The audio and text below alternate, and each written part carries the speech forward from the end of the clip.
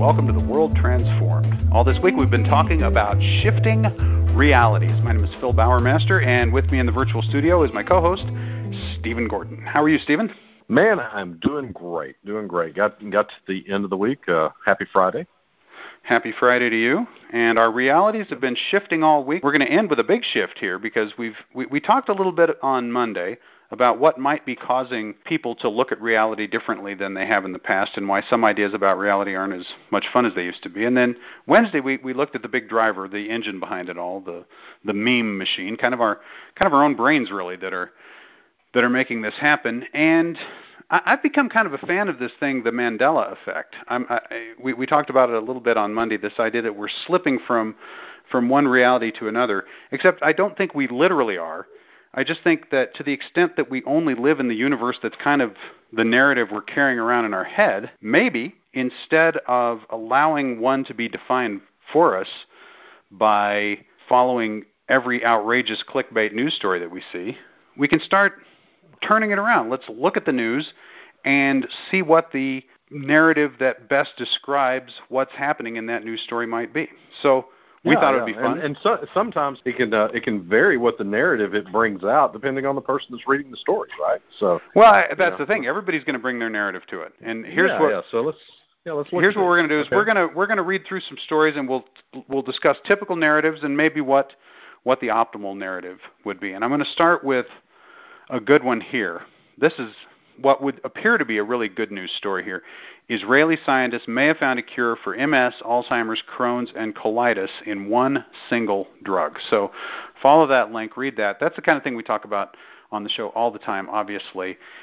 Here's the thing. This just goes to show you that the cures are all around us, but, big government, big pharma, they're working to keep all that stuff away from us and out of our hands, right? Well, why didn't we hear about this sooner, right?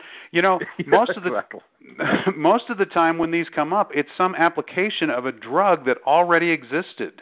So once in a while, one of these slips through, and suddenly everybody goes, "Oh, they could have cured everything years ago," but big pharma wouldn't make their money then, right? That's what you're saying, Stephen. Is that right? That's it. That's the narrative. Of course, I'm not really a subscriber of a conspiracy theory way of looking at the world, but that's the way one person might look at it. There's a better way of looking at that, right, Phil? Let's just stop. Not only is that one way somebody might look at it, I guarantee you that I'll get a comment eventually where someone will say that. Okay. Oh yeah. If you or I post this on Facebook, the sun rises in the east, I will get a comment like that when I post that on my Facebook. And here's the story. Okay, so the narrative is that the government and big pharma would rather we not be healthy, that they have a different agenda, and that they would actually take steps to prevent us from. I can see where you might believe that it's just a big, ugly, stupid bureaucracy that isn't good at doing things. But you can take it to the next step and say, no, they're actually trying to keep us from being healthy. That they're working to cover it up. They're working to prevent those good things from happening. And when something like this happens, it's just that, a thing has slipped through the cracks, and all it proves is how well they've tamped everything back down. That's the story. Well, you know what? That story sucks, okay? And I'm it's an awful way to look at the world. It's so depressing. If that story is true, it's time for an armed revolt. But I don't think it is true. And here's another story that it supports. And this is a story that I think we have been unfolding over the last few years. And the story is that we live in an era where we're beginning to actually have hope for curing all major diseases, that we are developing new treatments and new techniques. At the same time, we're finding new applications for existing medications, and we're facing this possibility of making radical breakthroughs in material science and other areas that are going to accelerate this, and that we're actually right on the edge of dealing with disease in a way we've never been able to before in human history, really potentially eliminating all of human disease. That's the story. Unqualified good news in this particular story, but it's just indicative of the things that we see all the time and we talk about on this show all the time. We laughingly refer to the cancer cure of the week, right? And not to play down either the seriousness of the disease or the promise of the new potential cure. It's just that's the kind of exciting times that we find ourselves in, where there's always we're pushing back against these things that are stalking us, right? These terrible diseases. So if you have the choice between those two stories, and it's a coin toss which one is right, just go with ours, okay? Seriously, folks. You'll be happy. Really I can't think of a reason to believe the other one, unless it's true, but it's not true, okay? That's the thing. It's maybe they're both way off from reality, but ours is way better, okay? It's there's somebody right now listening to this program, Phil, shaking in rage, saying that we're trying to put the sheeple back to sleep.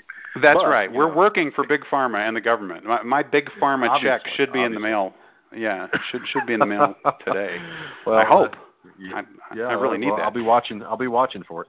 Okay, totally different type of story here, and let's just see what the possible responses to it could be.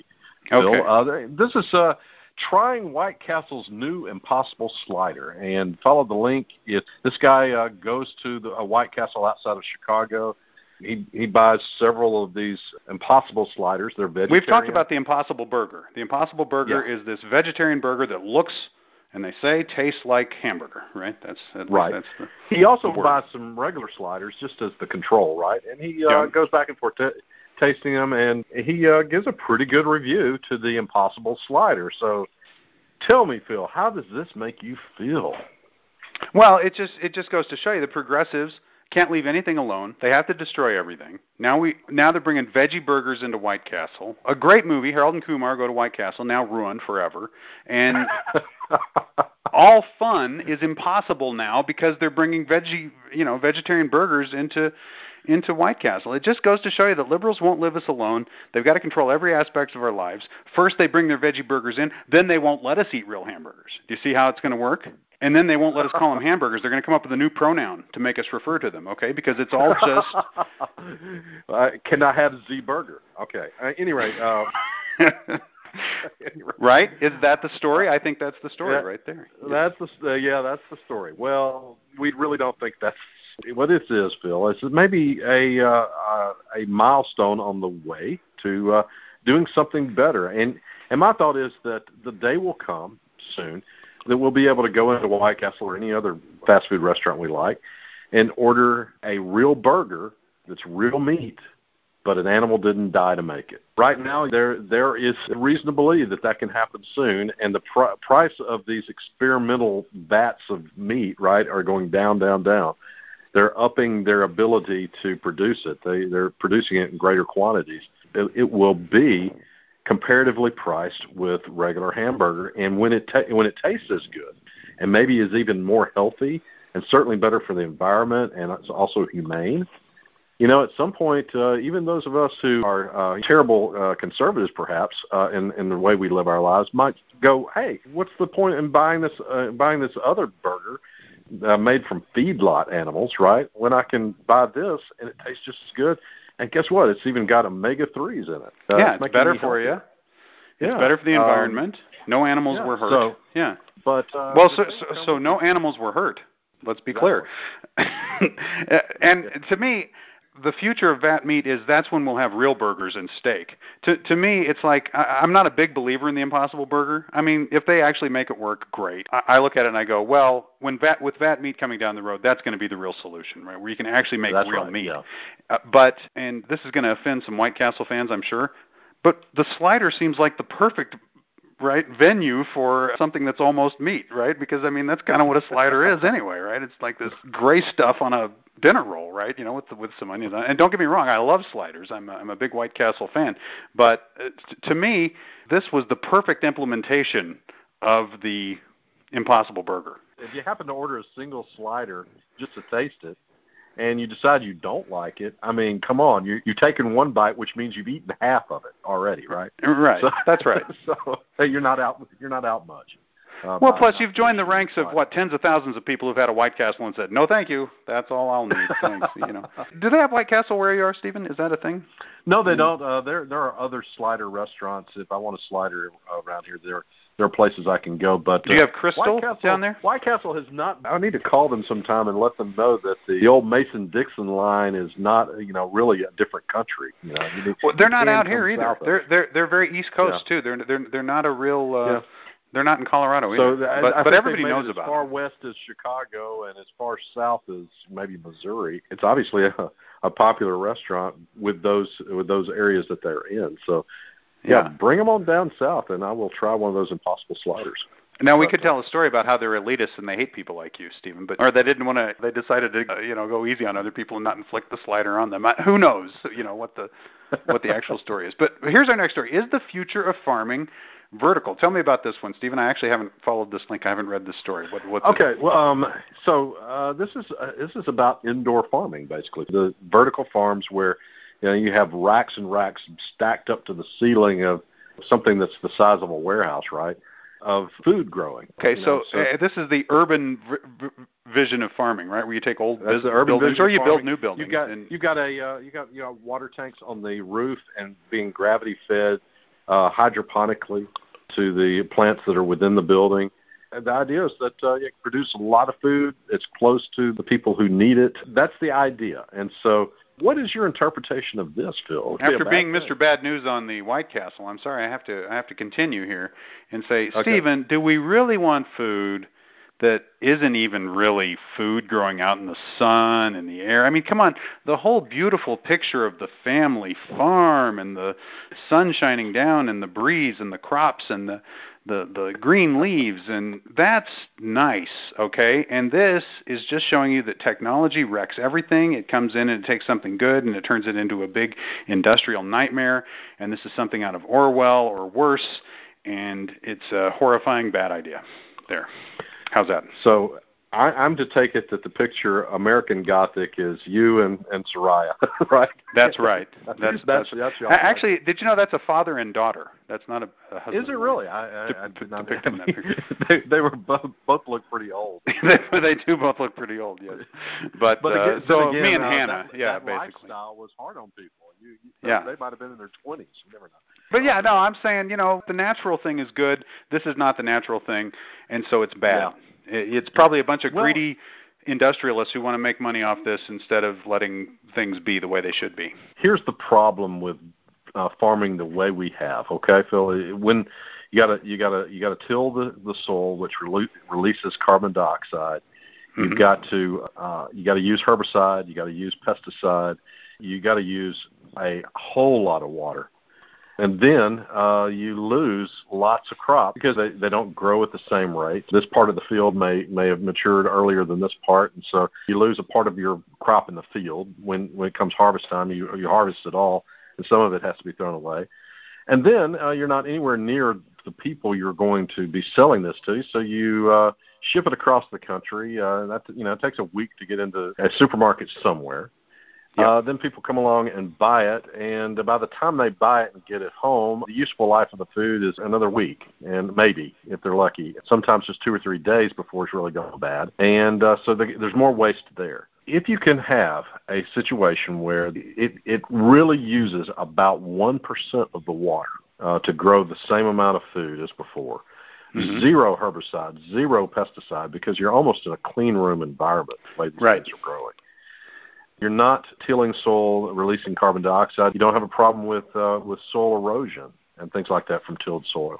Basically, the amount of space that a factory like this would cover, you're able to harvest 4 times as often in this indoor environment than you would in the fields, because it's always a good time to grow crops in these environments. It's always the ideal temperature. It's always the ideal humidity.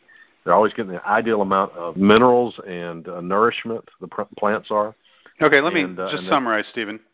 So you're saying use 1% of the water, produce twice as much of the food, and have 4 times as many crops every year. And since you're also producing it right in the town where it's being sold, the amount of useful life of the food once you get it home means that it'll be less waste even there. You're not leaving half in the field, and you're not wasting half because it goes rotten before people get a chance to eat it. Okay, you know what, folks, you can think what you want to about White Castles, or you can still believe that Big Farm is out to get you, but anyone who disagrees with vertical farms is just, you've got a bad narrative, okay? That's just, that story's going nowhere, okay? Because this is wonderful. Right. It's wonderful for the planet, it's wonderful for people, and it doesn't mean that that people can't have farms and raise stuff on farms and live in the country and all the great stuff I was talking about. It's just that maybe most of the food will come from this setting, which will be more efficient and get more healthy food to more people. So that's a good thing. That's the kind of thing that we believe in and like to talk about. So, okay, you know what? I think we demonstrated how this works.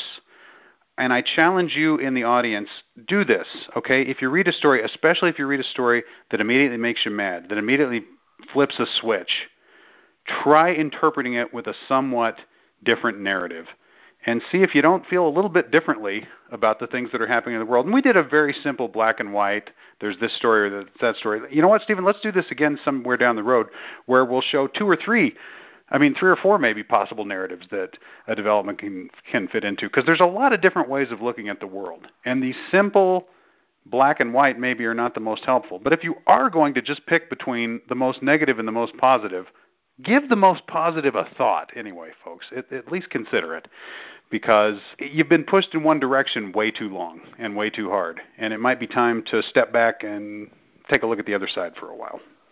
And with that, Stephen, we've made it through yet another week. We ran a little bit long on Monday, and just to make up for it, we ran a little bit long tonight. So I hope everyone sees how that That's right. how that works out.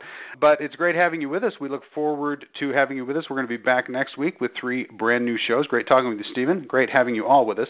And until next time, live to see it.